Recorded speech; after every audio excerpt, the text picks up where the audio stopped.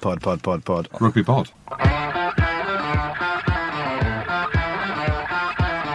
Hello everyone, Happy New Year. It's 2024 and we're back with a peel back with my partner in crime. Andrew, Happy New Year. Happy New Year, James. You sound very serious there. Have you not had a good New Year? You not had a good Christmas? I've had a great New Year. I mean, it's only a few days in, but you know what I mean, as in the whole process of New Year and Christmas, and got a little holiday away just to start the new year. I wanted to see the sun, Andrew. I'm in Scotland. Yeah. It's 3 or 4 months until we see that big round orangey ready thing again. But I am ready. I'm ready to hit the new year. I don't have New Year's resolutions because I do it every year for the last 40 years and none of them ever happened. So I basically, come the end of the year, I'm a liar. Yeah. Do they last for about a week or something and then you just crack on with normal life? The funny thing is every time I go on holiday, right, I'll go into the bookshop, I'll have a look at all the different aisles, if you call them that, or whatever they're called, all the different sections, fiction, non-fiction, autobiographies, and I'll pick a book. Do you think it gets read? On holiday, yes, that's my main reading time on holiday. I get through 2 or 3 books on holiday, but at home, absolutely zero, because I just flick my phone out on the toilet instead of reading something. But well, that's the New Year's resolution. Yes, I did buy a book. Yeah, it's on the shelf at the back. It's Billy Connolly, something to do with him rambling or... Well, I actually read a few pages on the plane.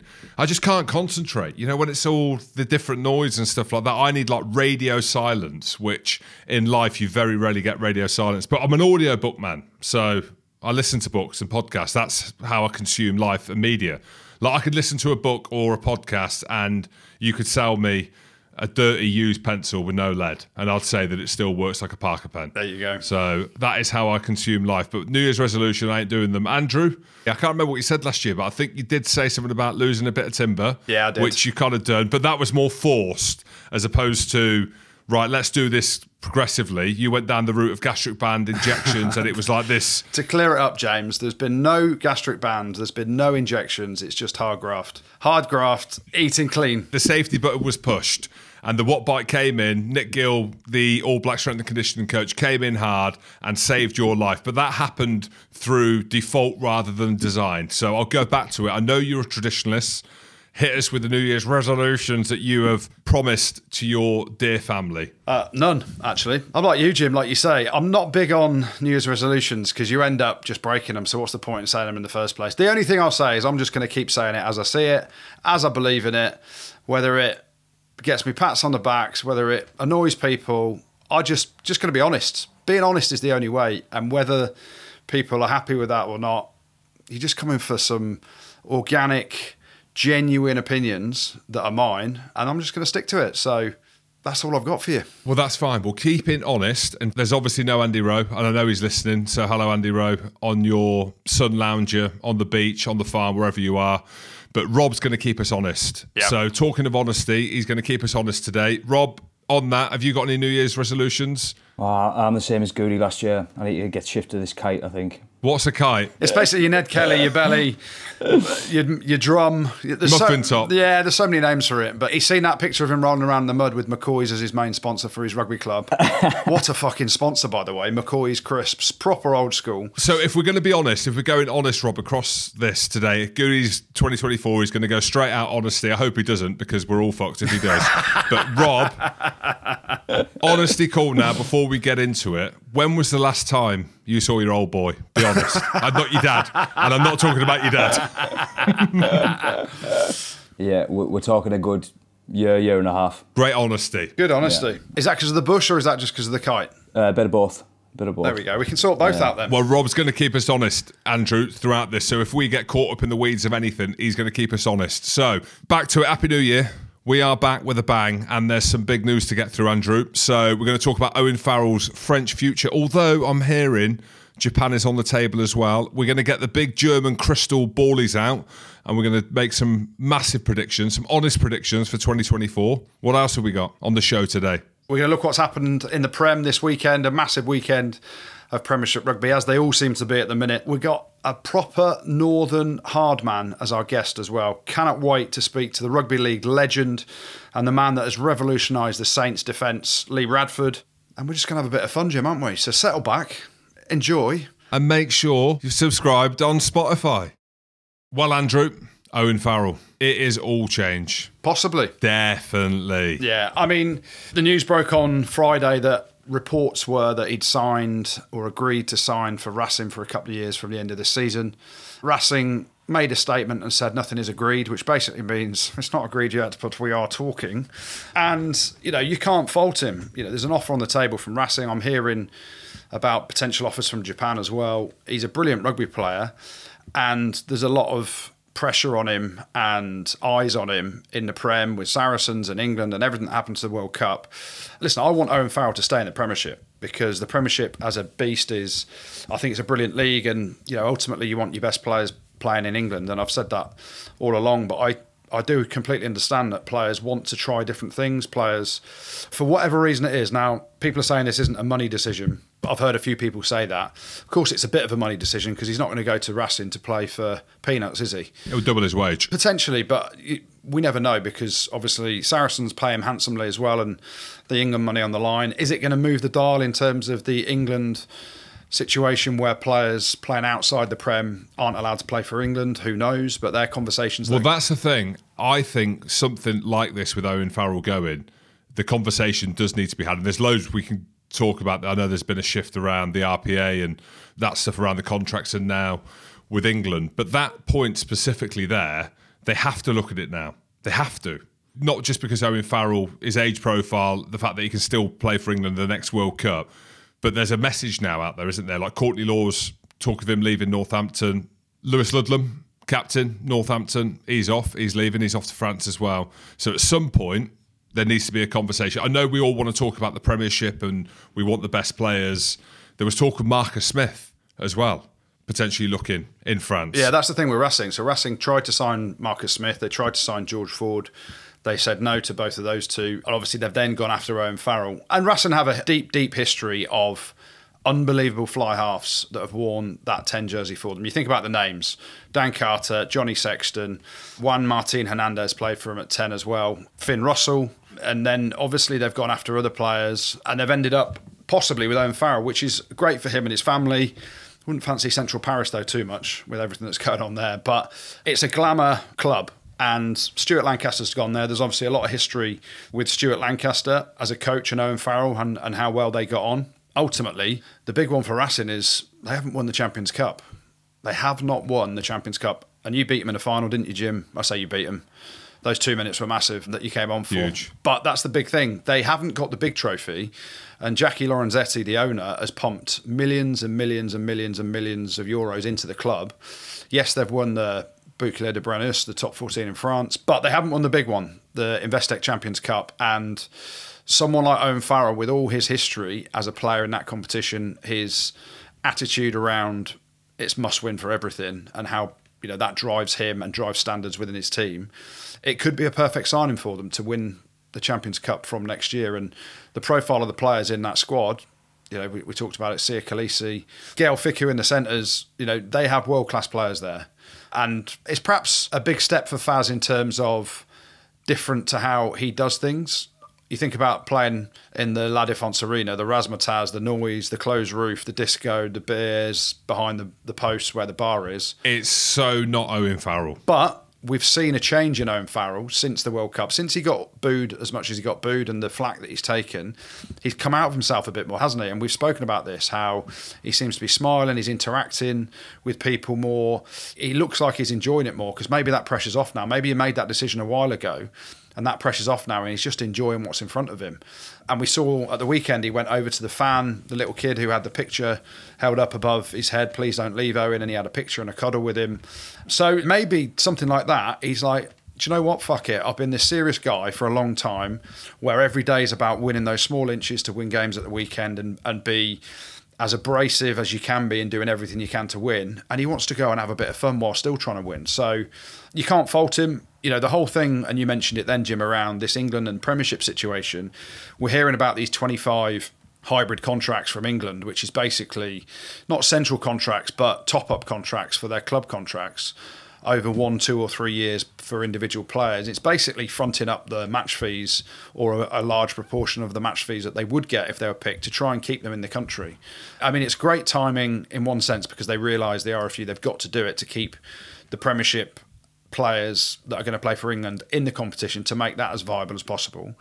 But also, is it a little bit too late for certain players like your Lewis Ludlams, like your potentially Owen Farrells? I'm sure they must have had that conversation with him as well around topping up his wages. But is it a financial decision? I completely think it is a financial decision, because the question is, if you offered him €100 a year, he ain't going to do it, is it? So of course, finances come into everything, but it's not him doubling or tripling his salary, probably, going to Racing, which other players are doing as well. And I went and did it with Brive, tripled my salary going to Brive back in the day. I went from the top club in England at Leicester at the time to a team that were 12th in the top 14.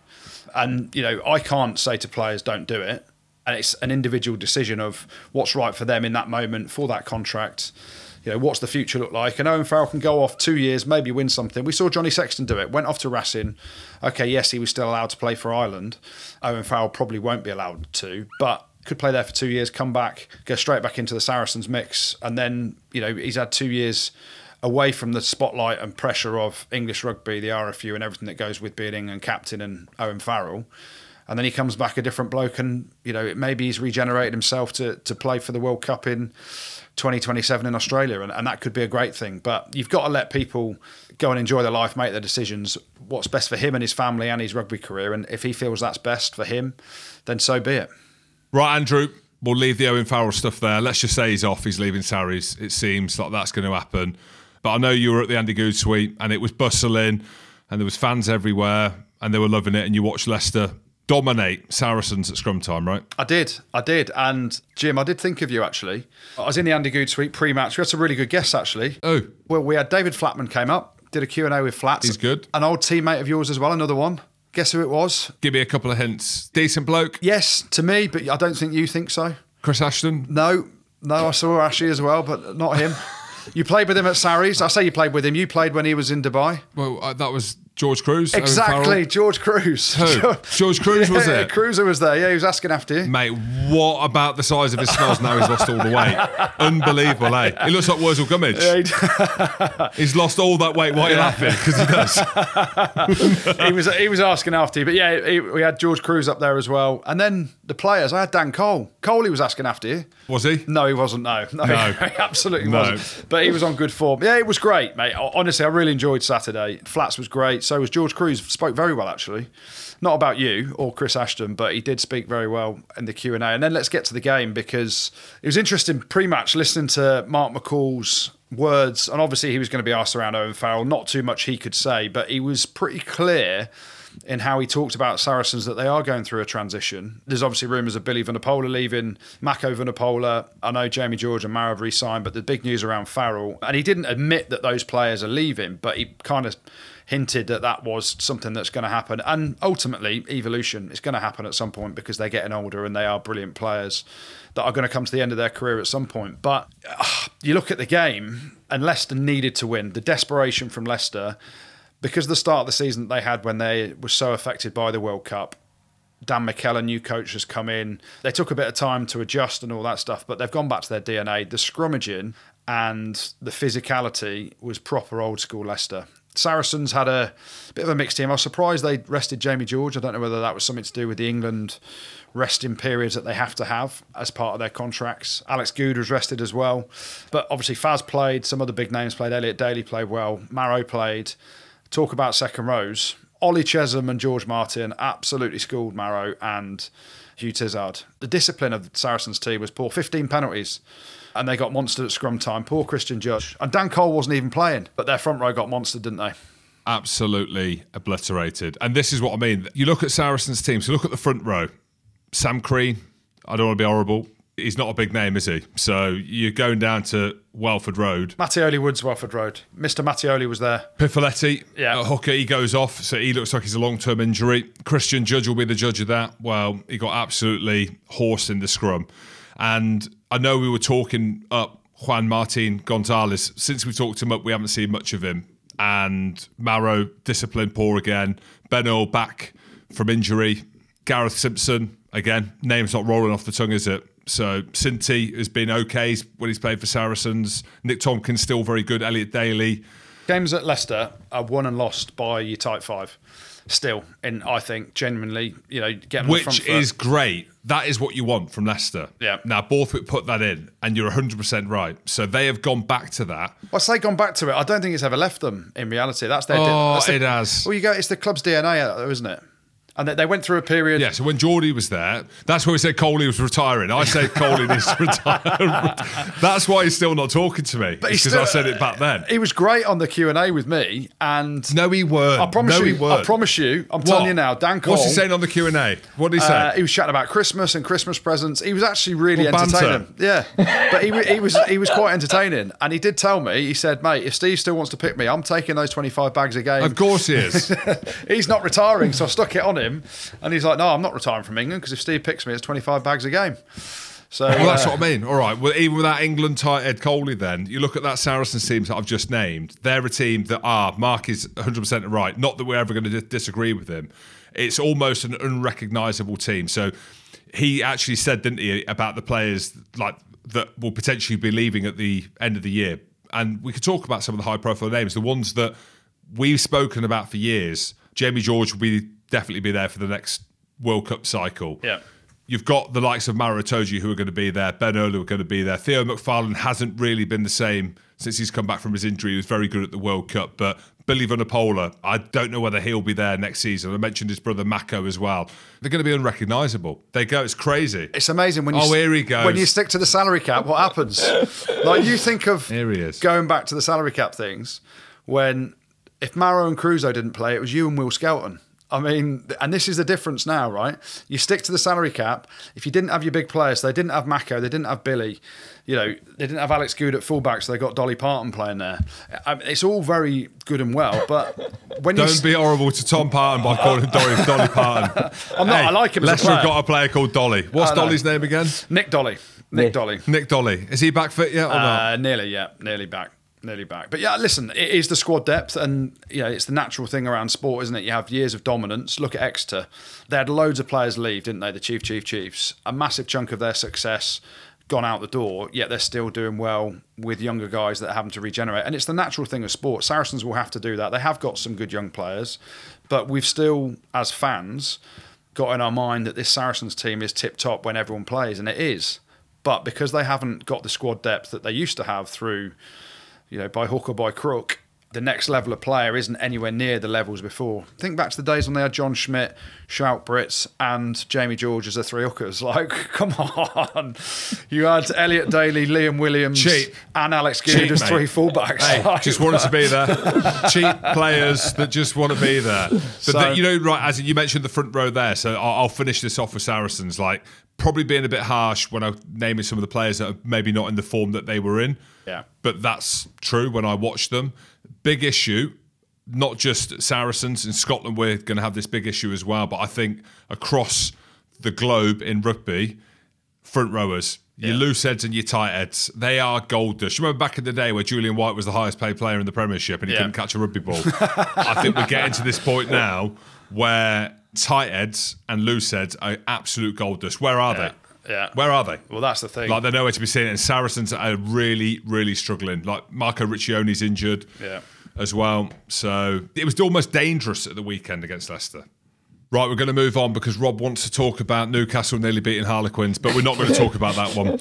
We're going to talk about Northampton, Andrew. So Northampton were 26-0 done at Sandy Park, thinking they're going to get 60 points put on them. Yeah. How have they won that? Yeah, 20-odd minutes in. And you've got to credit both teams. If you watch it was an amazing game of rugby.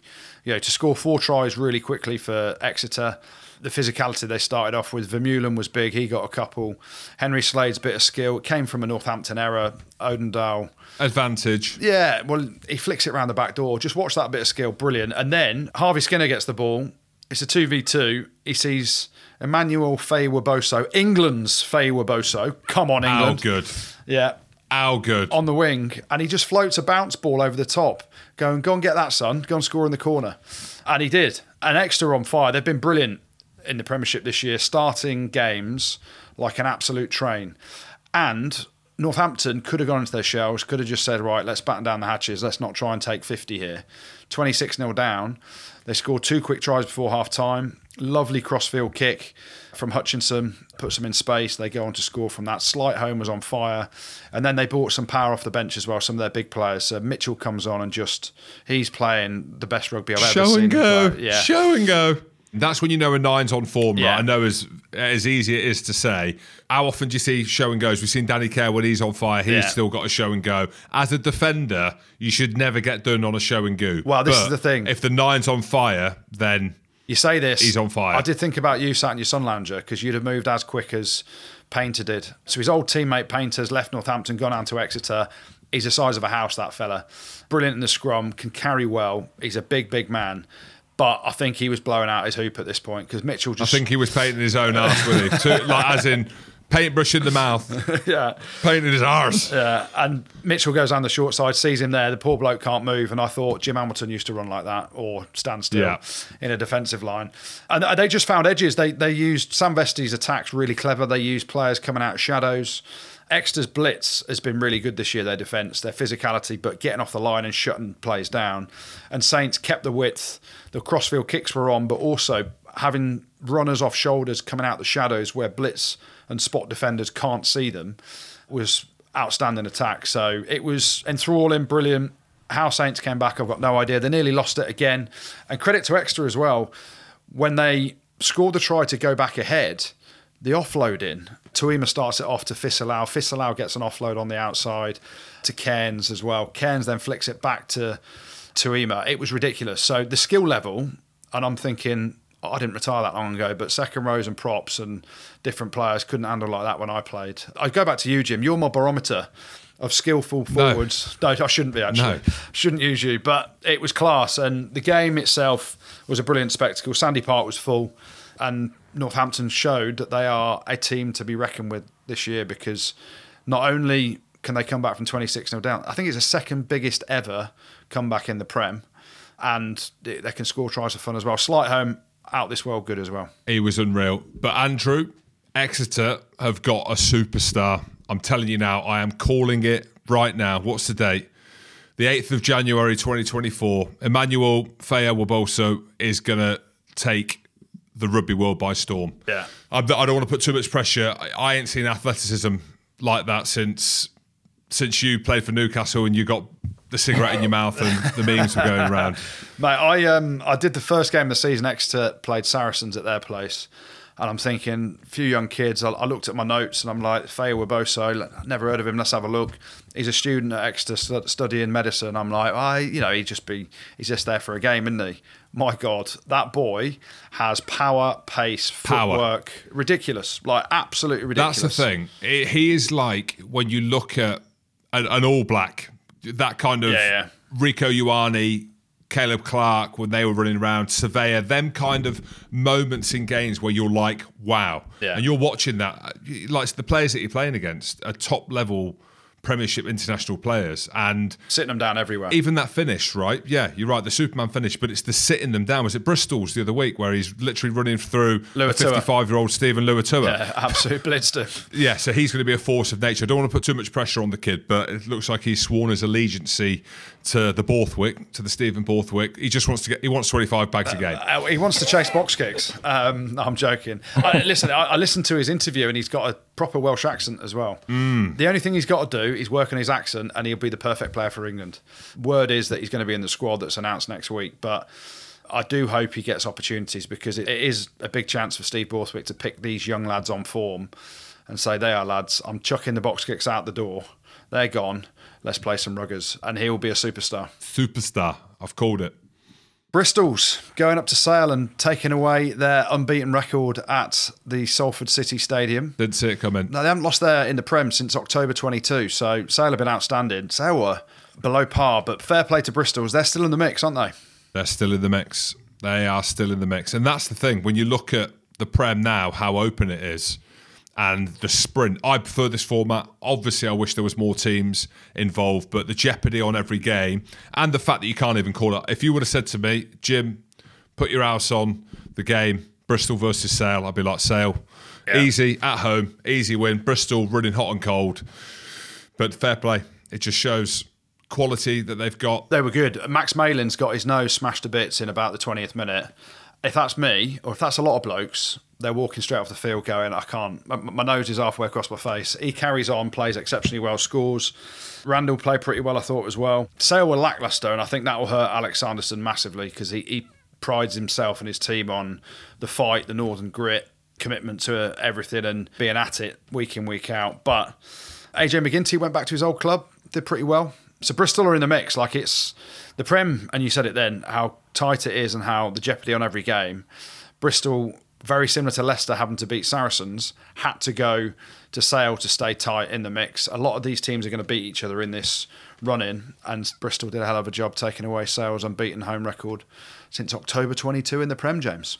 I will say one thing, though. Champions Cup, Sale having to travel down to South Africa to play the Stormers. They flew business class, though. They're fine. Doesn't matter. In your mind, you're thinking, I'm going to the other side of the world in the sun.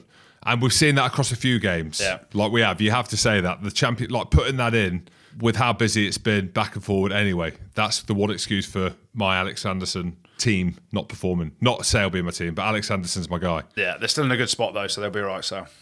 Andrew, last game. I don't even want to talk about them, so can you be quick on this one? Bath versus Gloucester. Gloucester, I'm going to say we are struggling. I'm commentating the weekend, actually, on them against #AlwaysEdinburgh on Saturday night. I don't even know where they go. They need to win. Basically, they need to win. Bath were in second, third gear and just there to kick the balls because they've got a massive game against Racing on Sunday. Yeah. But Gloucester, they look better with Zach Mercer at 8. Zach played really well, actually. Alamano carried well. And actually, I think Gloucester were a bit unlucky. They had opportunities to win it, they just weren't clinical enough. And Bath took their opportunities. The clip that's going around on social media about the kick-in, that's a law that we can get into on another podcast that needs to change. But Gloucester were a lot better than they have been. Physical, held them up over the line a few times, driving more, they were physical. So we have to give credit where it's due. But from the outside, like the shed webs or the shed heads, or whoever's looking at it from the shed, they're calling for George Skivington's head. I just think it's early days. You look at the profile of the two games, you look at on paper, Bath are miles better. Miles better. Redpath in the centre, Ollie Lawrence at 13, again, Joe Thocken and Singer on the wing, just to name a few. Yeah. Finn Russell versus Hastings.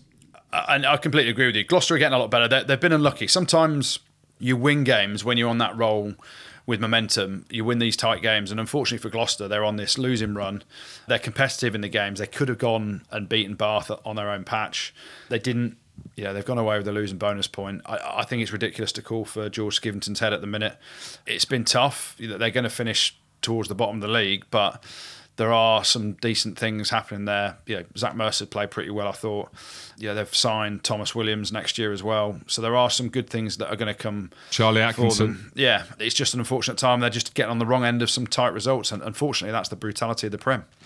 So we can have a chat now with a man who has basically propelled Saints to have one of the best defences in the Premiership now. He won't probably want to talk about himself too much, but we are going to talk about him. Lee Radford joins us. How are you, pal? I'm very good, mate. I'm very good. Thank you for having me. Jack, our media man, tells me this is the initiation into rugby union. So, hey, Lee, no, this isn't the initiation. If you're at Northampton, the initiation is the all-you-can-eat Chinese buffet there, and you've got to spend 3 hours eating as much as you can. Have you been there yet? Have you had any time to go there? I will be soon. Yeah, absolutely. But are you enjoying it? I mean, from the outside looking in, Northampton look like they're flying, and part of that has been in the defence physicality, the stuff that they've needed to work on. It's been made public last year and the year before of the work-ons. It was obvious. You've come in, you've shored that up. How good has it been? Yeah, no, really good.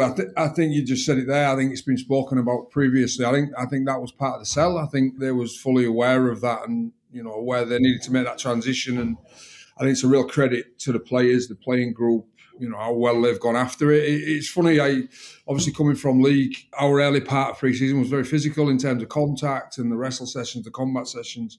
I didn't see any difference in intent or physicality between, the codes, and I didn't know what to expect coming in. Obviously, you see the scorelines and the, what's gone on in previous years. So that was pleasantly surprising as well. Mate, we're going to come back and talk about Saints in a minute. I want to talk to you. You mentioned league then, about you and your career.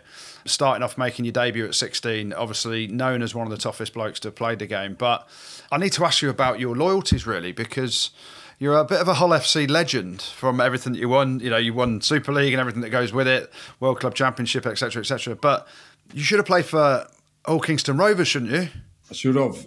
I'm a red and white, so I am a Robin. So when I signed I think I signed at 15, the Hull KR didn't have an academy at that point, so I had to go over to the dark side, unfortunately.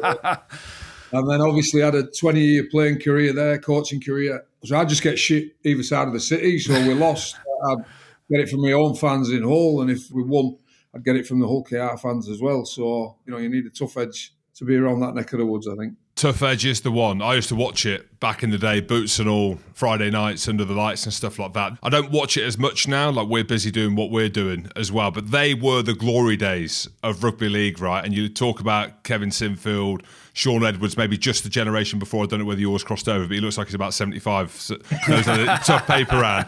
But Big Faz as well, like there's some absolute legends that are actually now crossing over very successfully into Union. What is it about that kind of generation that you were in?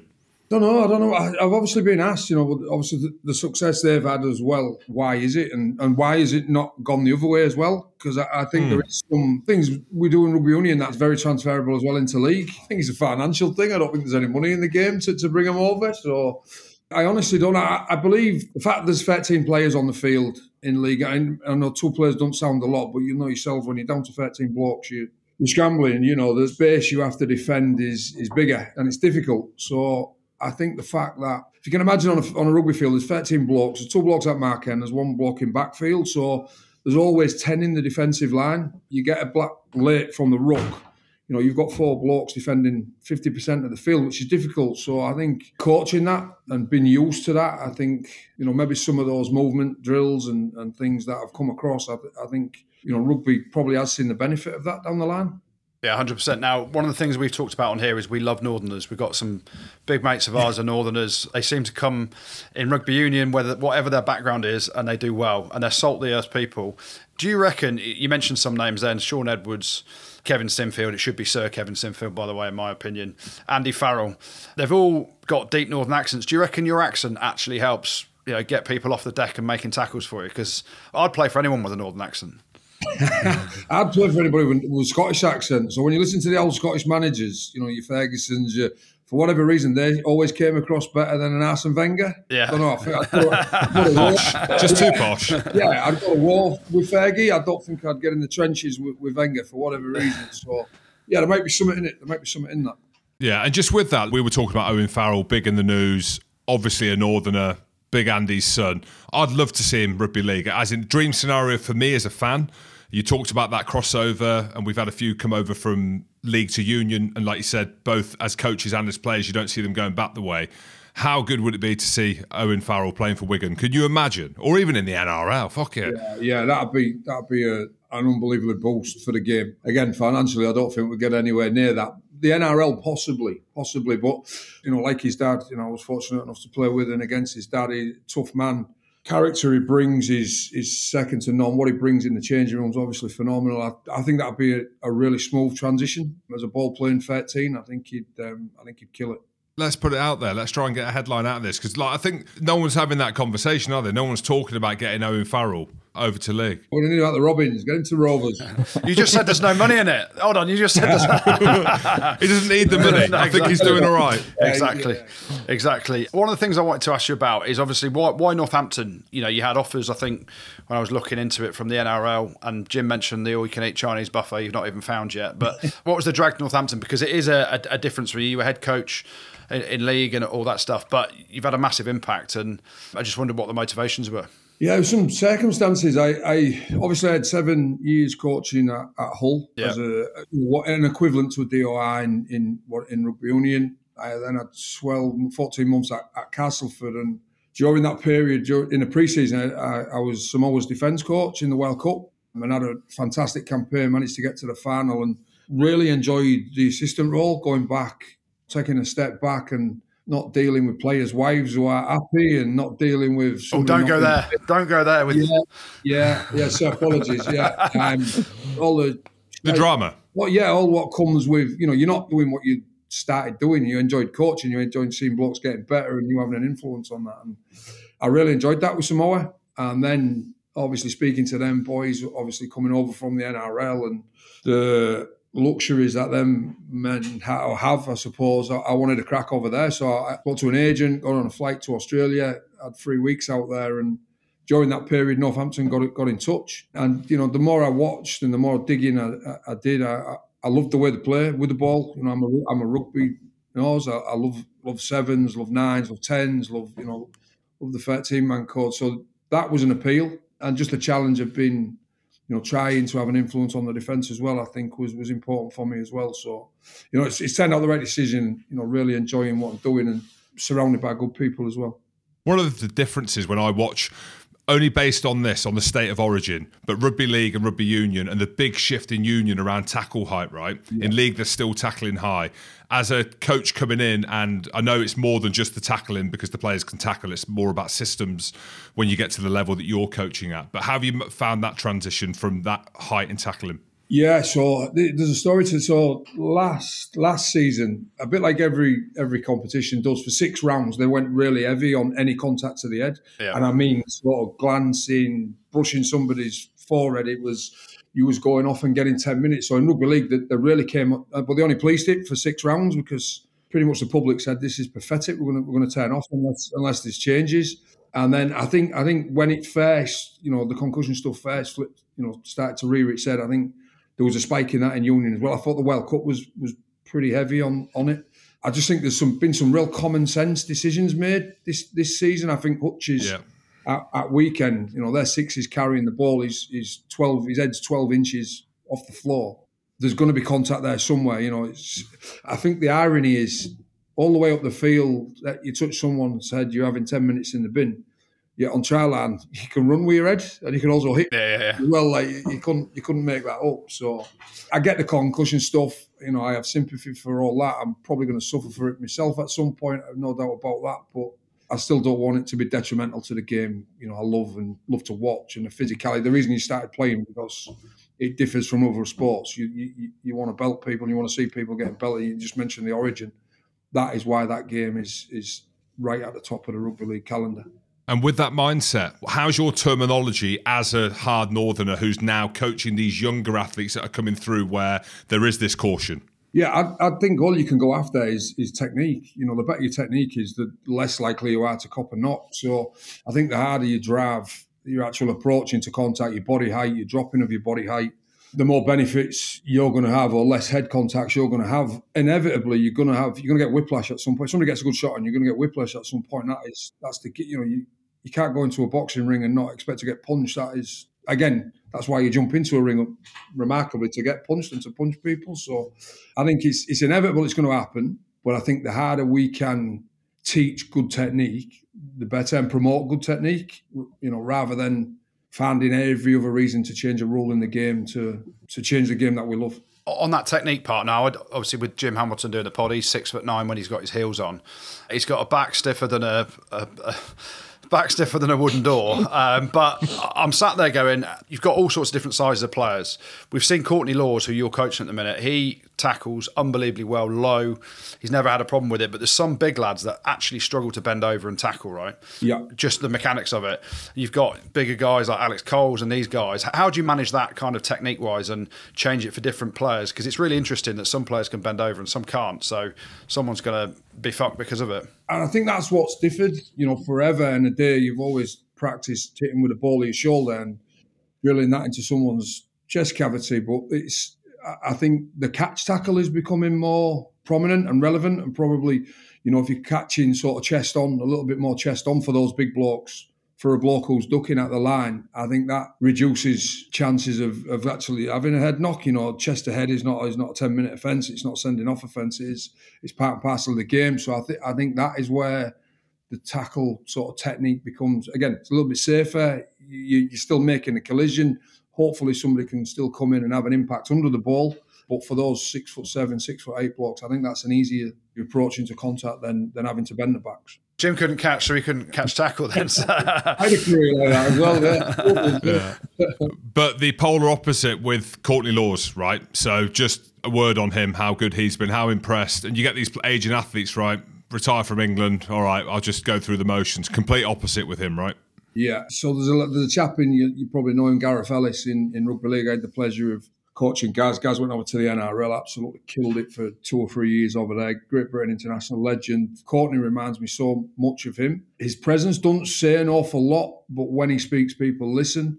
And on the field, he just manages, he looks gone. He looks like he's done, he's cooked, and he just somehow manages to find something from somewhere. And if you press pause on any Northampton line break conceded, he was within 10 metres of that, that line break, and not letting them through, but actually chasing them. And I think that is, that's a war of attrition. There's not many people with them minerals, and that's probably why, they're as respected as they are, I suppose. 100%. Now, let's talk about Saints then. Obviously, you've had a massive impact at the start of the season. Just give me your thoughts at 22 minutes in at the weekend when you're 26-0 down. And I'm watching the game thinking, what the fuck has gone on here? But as a defensive coach, it's your worst nightmare, isn't it? Sure, yeah, really bad. I think I had my first sort of semi-blow-up at weekend. I think you've only got 2 or 3 in a season, and I think I used quarter of mine on Saturday afternoon. So. It's ironic. We'd spoke about their start. They score more tries in the first 10 minutes than any other team in the comp. So with that compacted with their home record, it wasn't a surprise how they came out the blocks. What did surprise me was how sluggish we was, and ironically, we've gone into detail and depth about that today, and hopefully we don't see that again. But we want to be involved in big games come the end of the year, and I think the game against Sale, obviously the game on Saturday, a great prep for that. 2 top of the table sides going at it, big atmosphere. Yeah, the more of them pre-runs you can have, I think the better suited you're going to be at the end of the season. Yeah, I mean, it's been a tough start for everyone with the amount of games, and I think trying to get that level up every week, and then you go into the Champions Cup and you've got to get that level again. I mean, if you watch Bath Gloucester, it was exactly the same. The energy wasn't what you'd think in a West Country derby. Saracens were way off it against Leicester. How tough has this block been, but how important is it for you to be in this block and be in it at the business end of the season, obviously, right? Yeah, huge. That's one thing I've been real impressed with the Premiership, like the closeness of the games. The amount of games we've been involved in where it's gone down to the 75th minute. Ironically, it went down to the 83rd, I think, on Saturday. But the closeness of the games and the closeness of the competition are one thing that, if you're a supporter, you've got to be excited about that. I think that's one thing where Super League has dropped off. In these last couple of years, there's so many blowout scores in that mid part of the season. I think it's a credit to the competition squads that these games are still healthy. I don't know whether unfortunately the demise of a couple of teams has had an effect on that and maybe thickened some squads up. I'd love to blow a team away every now and then and just sit back for the last 40 minutes, but I'm loving the excitement of not knowing which way a game's going to go. Yeah, I bet it was a good bus journey home on the way back from Exeter at the weekend. Was Sam Vesti usually led the charge on the naked bus? He wasn't doing that again, was he? Yeah, no, he had his clothes on. He bounced between. He can't sit still, Sam, as I'm sure you're aware. Yeah. The ADHD kicks in and he bounces between every seat on the bus, including the drivers. Yeah, well, he had a kid when he was 16. That's why. So he's looking for a blowout now. I think his eldest is about 29 now.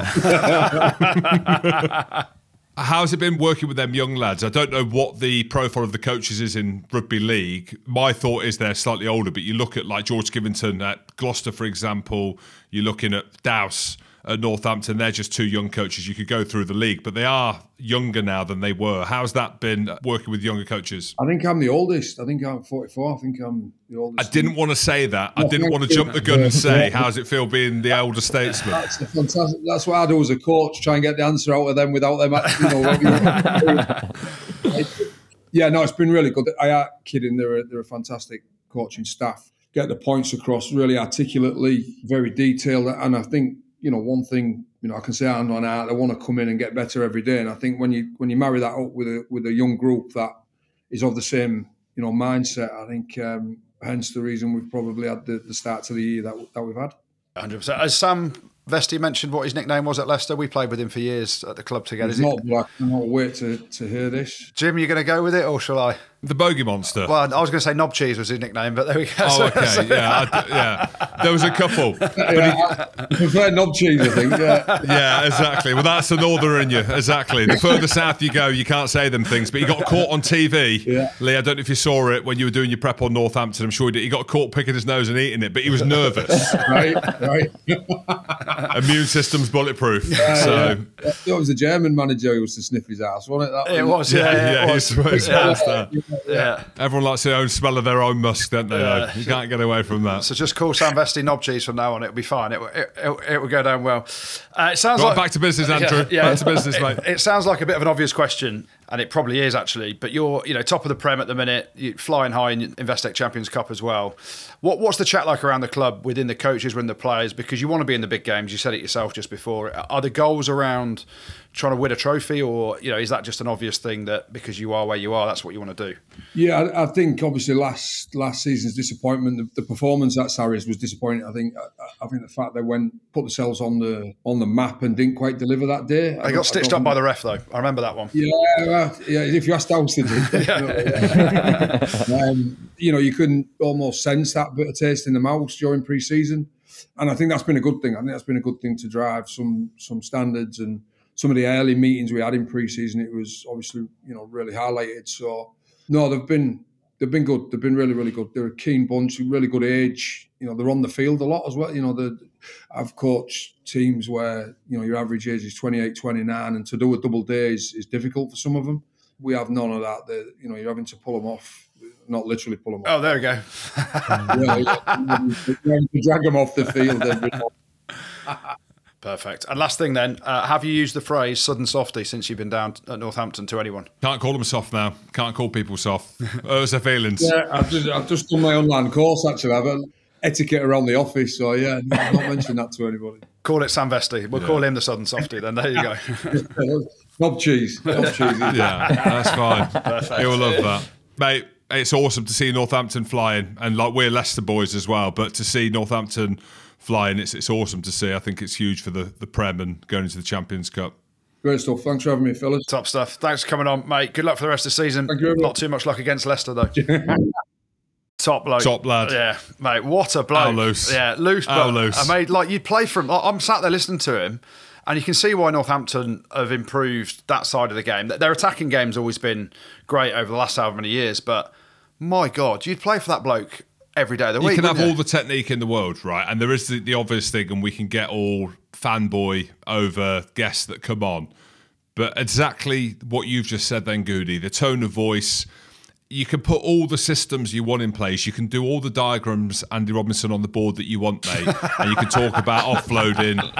Rugby's a physical game, right? And when you've got people like Lee who've grown up on the estates and stuff like that, Yeah. that's what you want, right? That is what you'll play for. And Northampton, the one thing that they did have was a soft underbelly. Yeah. Yes, they played the attacking style of rugby. They looked brilliant. But we know, and we've been in teams before, great teams, to win games and to win tournaments and to win championships and to be seen as a team that you fear, it starts in defence. Yeah. And you just want to fucking swear when he's on, don't you? You just want to start swearing. I didn't do my northern accent. I wasn't honest enough to go, fucking smash him. How many times you He said said that? it. I think he said it. He did say once, just want to get... Yeah, what a bloke, though. I mean, what an era. Could you imagine the stories? Especially now, you talk about being honest. Yeah. Now, they ain't doing it after the stories, are they? No, well, I reckon they've got some stories. But yeah, those boys off the pitch, on the pitch. Well, we can't talk about off the pitch at Castleford, can we? Down alleys, but there we go. I'd love to see rugby league get to that level again. And that's why when I mentioned about Owen Farrell, that would shift the dial. Just to bring a bit of profile. I remember chatting to and interviewing Sam Tompkins about it, and you can see the pull to the NRL because there's the glitz and the glamour. And the cash there. The whole gladiatorial thing. Yeah, of course. Yeah, Russell Crowe. NRL was the biggest game in Australia. Which is wicked. State of origin as well is phenomenal. But them lads, you remember when Great Britain used to play the teams that come over, like Australia in the World Cup, it was unbelievable. And it's awesome for us in Union that they've now come across and we're bearing the fruits of rugby league's labour in developing them. But you think about the names that he's just mentioned. Yeah. We got some of the best. We got some of the greatest rugby league players in the world ever to have walked the planet in rugby union, right here with us. It's class. Now you mentioned it, the big thing about rugby union, they have to look at rugby league and learn from it, because look at the game now compared to where it was in rugby league, and that's the big worry for rugby union of overspending and all that stuff. We go on about it on here. Our game continues and has to grow, and we've got to find investment and all that stuff to keep it at the level it's at, because as you said, league's died a bit, hasn't it? So with that, Union needs to keep its foot on the gas, but also sustainably so that the game doesn't die. And Lee mentioned it, didn't he, about losing 3 clubs, and now the squads have got stronger. That's why the Premiership, and we go back to what we said at the start, has got to be integral to English rugby to keep it strong and a viable big competition, so we don't have people leaving as much as they are at the minute. But aside from the players leaving, and I know there's been a big noise about it on social media, the crowds over Christmas, New Year, I know I keep saying summer rugby, which I still agree with, not necessarily summer, but spring. But the crowds, the attendances, not just in the English Premiership, but in the URC, and we know the top 14. So I feel as if now, this is without even looking at the books, this is a very superficial comment, that we are now through that kind of decline and that dip that we have. It feels like we're slightly settled. Andrew, you are now biting your moustache, which is under your chin. Yes. So what are you hearing? What have you heard? Listen, I hope we are, and it's great. The product on the field's amazing, and the fans through the gate were amazing. The amount of people that watched it on TNT Sports, there was over 2 million watched it. So what's happened? What do you know? Bristol's numbers. Look at Bristol did their accounts. They lost 5 million quid. So they lost more in the last financial year than they lost the year before that. So they lost, I think it was something like 1.4 million difference. They've lost more money. And so you put the put the salary cap up. All right. And this is the thing. We're talking about sustainability and keeping these clubs. And Lee mentioned it then. The Premiership is so good at the minute because anyone can beat any, apart from Newcastle, who are shocking. They're doing it differently. Sorry, Rob. But every team can beat every team pretty much on their day. Gloucester can't either at the minute. They're not doing great. But do you know what I mean? You don't want these absolute hockey-ins week in, week out, which we've seen in league, develop into the Premiership where you just know it's going to be 40, 50 points. And that's the integrity of the league. That's the strength. That's where squads are at the minute. You put the salary cap up, Bristol happy to lose another 1.4 million. The salary cap's going up by another 28%, back up to 6.4 million, which... Error. I know, but the risk of that is clubs run before they can walk again. And that's why at the minute I think it's... But they don't need to. Go down the Newcastle mould. But then it's not a competitive league when you've got 4 clubs spending loads more and have got way better squads, and then the product isn't as good on the field. That's my argument around it, for keeping it sustainable for the next 2 or 3 years and then raising it as the game grows bigger beyond that, once we get through all this shit. But we're going to lose all the best players like we are. That's where the RFU contracts come in. The hybrids. Well, I said that about 135 episodes ago. What did I say, Andrew Good? Well, you said central contracts, not hybrids. So there's a big difference. Yeah, no, that is the term. Basically, they're central contracts. But 136 episodes, what did the great philosopher of rugby say? Well, that's over 3 years ago, Jim. So it's been what did he say? You said central contracts are coming round the corner. It's a fucking long corner, that is. They'll be coming round the mountain when she comes. Hee-ha! We'll talk about coming around the mountain, Jim. There's been some big changes, and we mentioned England Rugby, the central contracts / hybrid contracts. The RPA, who I've done a lot of work with over the years, at the end of this season will not be representing the England squad anymore because there's a new company in the mix called Team England Rugby Limited, who are going to represent the players from the end of the 2024 season and beyond. Also known as Baby Rhino, Jamie George, and who's the other one? Joe Marler, Anthony Watson, Mara Itoje. Yeah. 5 big names within the England squad that are leading the charge in terms of representing themselves with other people. There's some very good people, when I've done my research, involved in it. Gaia Bissell, who was part of the RPA, she's got a lot of experience in it, and they want to manage their own deal effectively. And I don't think, from my understanding, I don't think it's a financial decision because, let's be honest, the RPA, and we'll come on to the new company in a minute, the RPA have done an amazing job for England. The rugby players, the deals that have gone on over the years, the representation.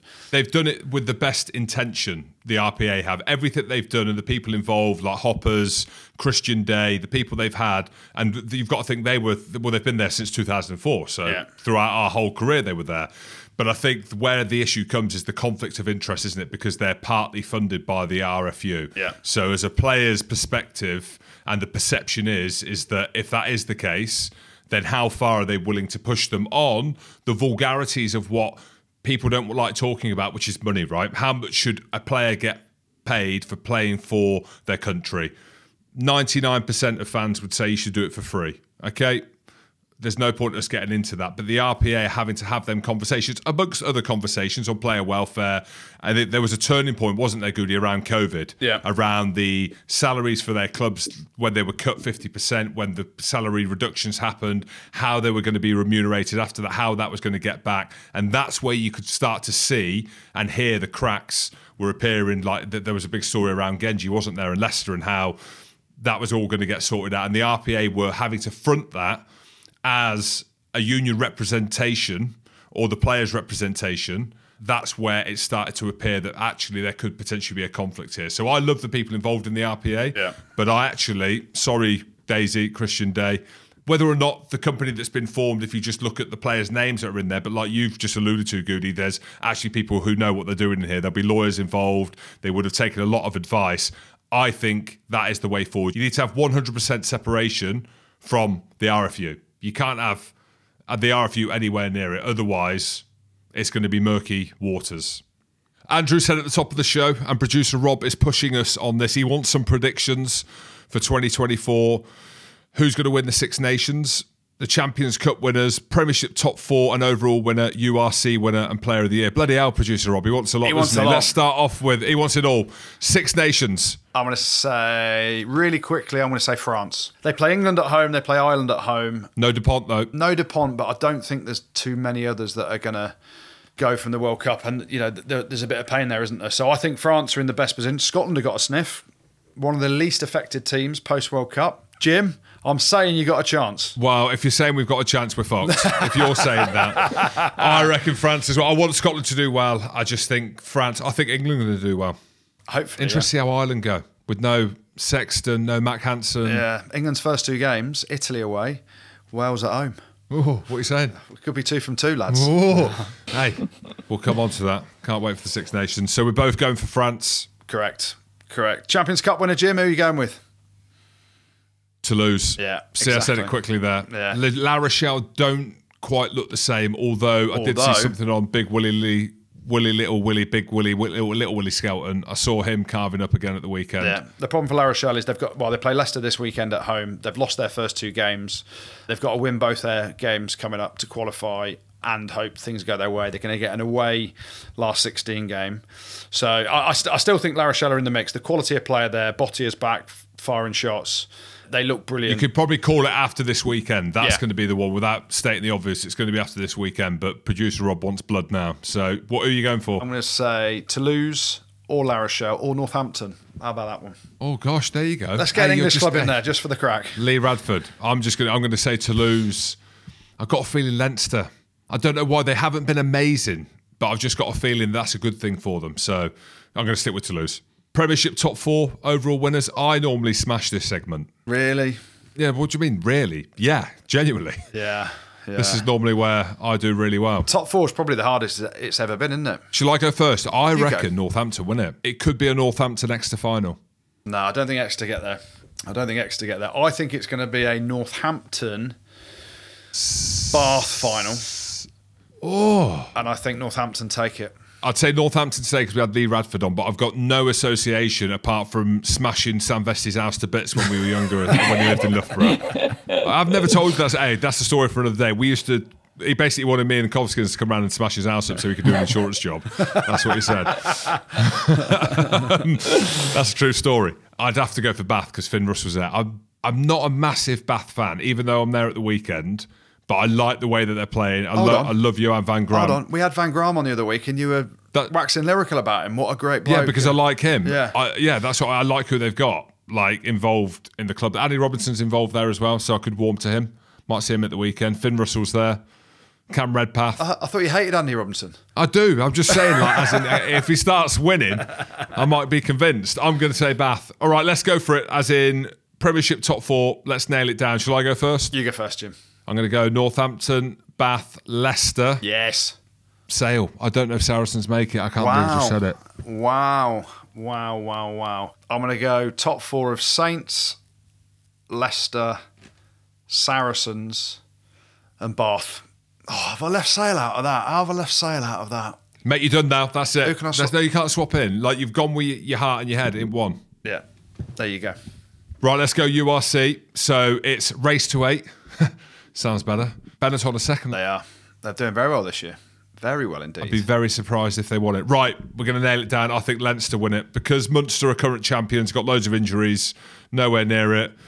I'd love to say the Drags. I know they got a win against the Scarlets. Actually quite good, quite enjoyed the game. Yeah. Old school. 13-12, wouldn't it?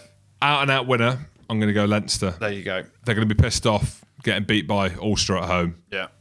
And that's going to be the catalyst for them to win the URC. They're top of the log, albeit by 2 points at the minute. You're not going Glasgow or Edinburgh, they're going all right. Glasgow going well. Yeah. Edinburgh, They're all right, they're fifth. They're all right.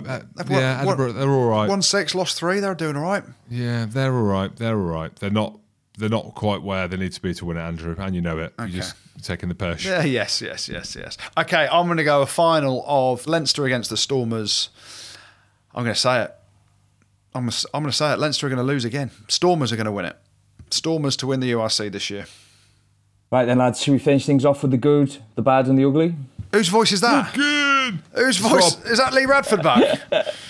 He had to get it in. The boys at Rugby Club love that Rob is doing a bit more on the pod.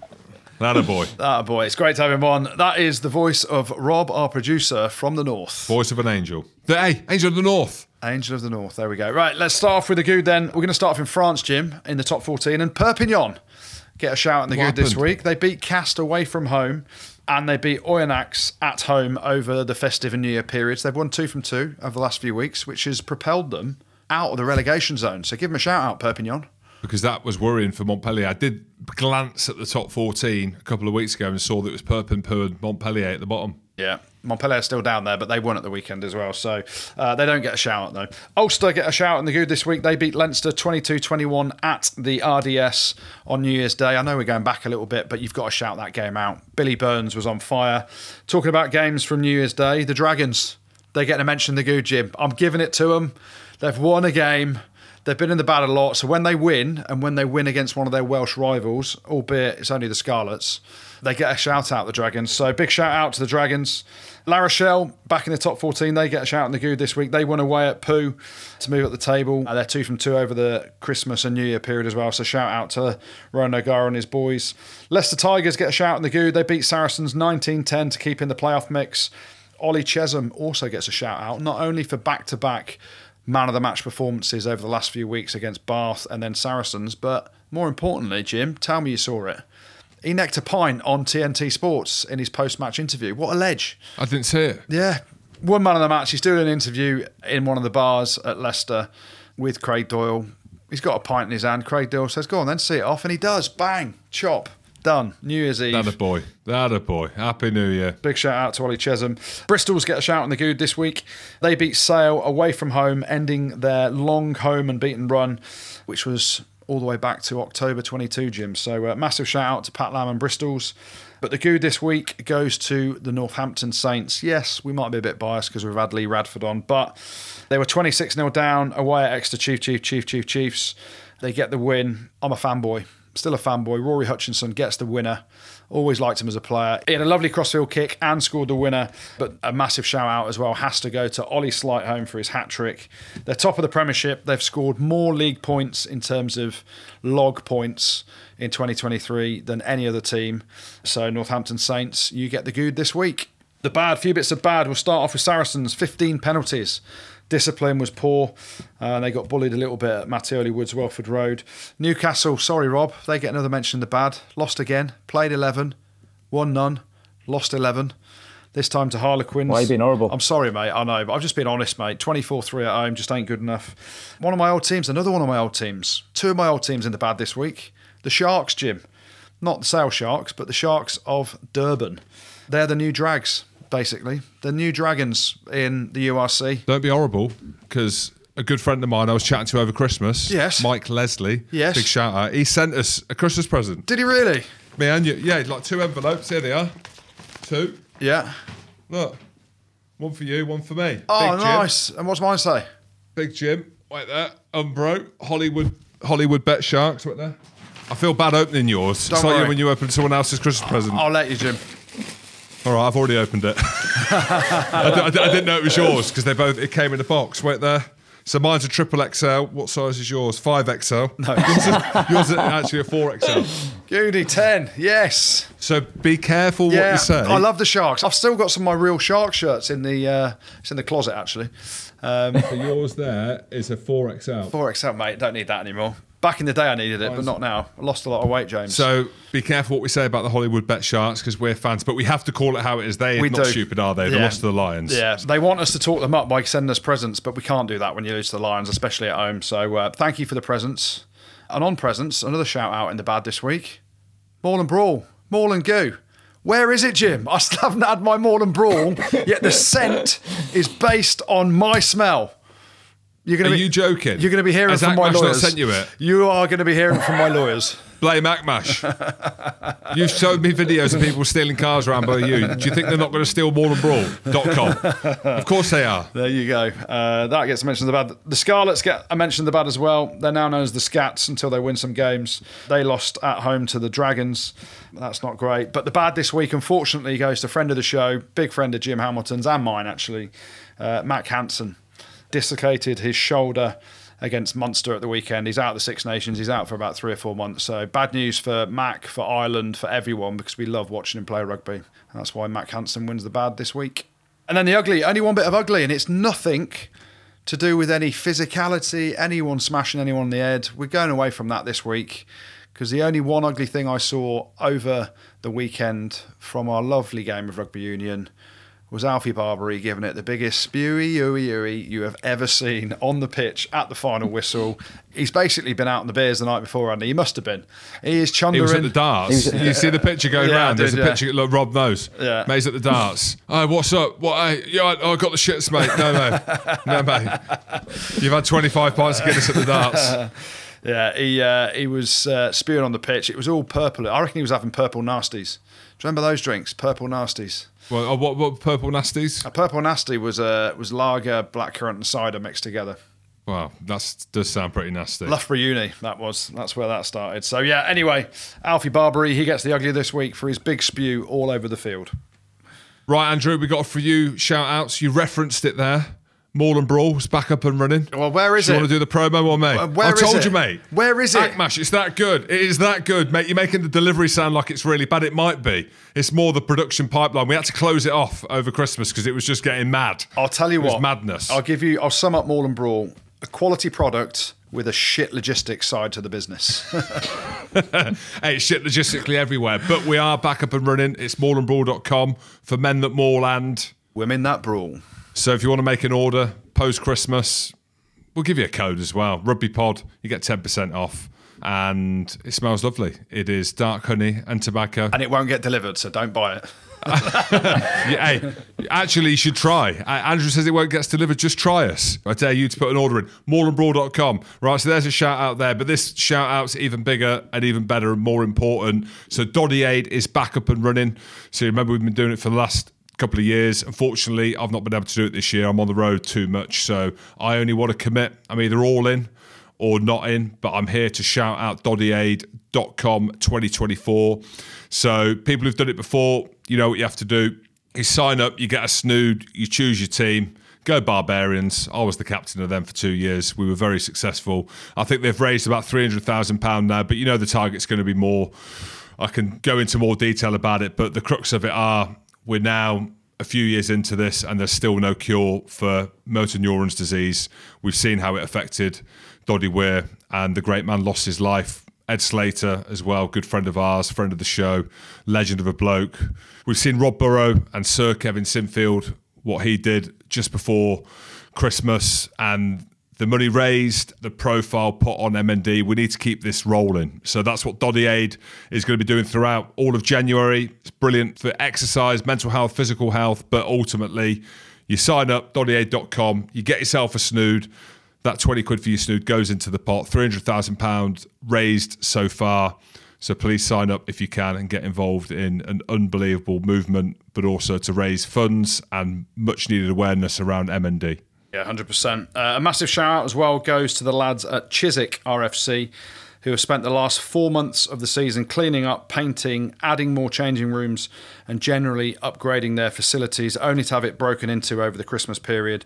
Thousands of pounds worth of kit was stolen, as well as a load of senseless vandalism, meaning they're essentially starting from square one again. So if anyone can lend a hand around the Chiswick area, near London, in London, it would be great for the rugby club to have a spare pair of hands, and a bit of help would be greatly appreciated. Yeah, absolutely. This is a sad one, and we want to raise some profile and hopefully some funds. Yeah, we want to give a shout out to one of the rising stars of women's rugby. Her name is Ella Cromack. She plays fly half for Harlequins women. Ella's dad, Simon, last year was unfortunately diagnosed with a high-grade brain tumour. Simon played a massive part in Ella's rugby journey, but his diagnosis could mean that he misses out on seeing her playing for England and becoming a Red Rose. Simon's cancer is incurable. However, there are treatments that can extend his life, but they aren't available, unfortunately, on the NHS. The family have set up a GoFundMe page to help raise funds so that hopefully Simon can see Ella fulfil her dream of playing for England. So as sad as it is, we want to try and raise some money for Simon, for Ella, for the family. And to do that, and if you'd like to donate, just head to givesimontime.com. We're thinking about you, Simon and Ella, here from the Rugby Pod. Yeah, we certainly are. Thanks, Jim. Thank you, Andrew. And thanks to producer Rob. Thank you all for listening as well. Don't forget to check us out on YouTube and make sure you've subscribed on Spotify. Rugby Spot. Spotty pod.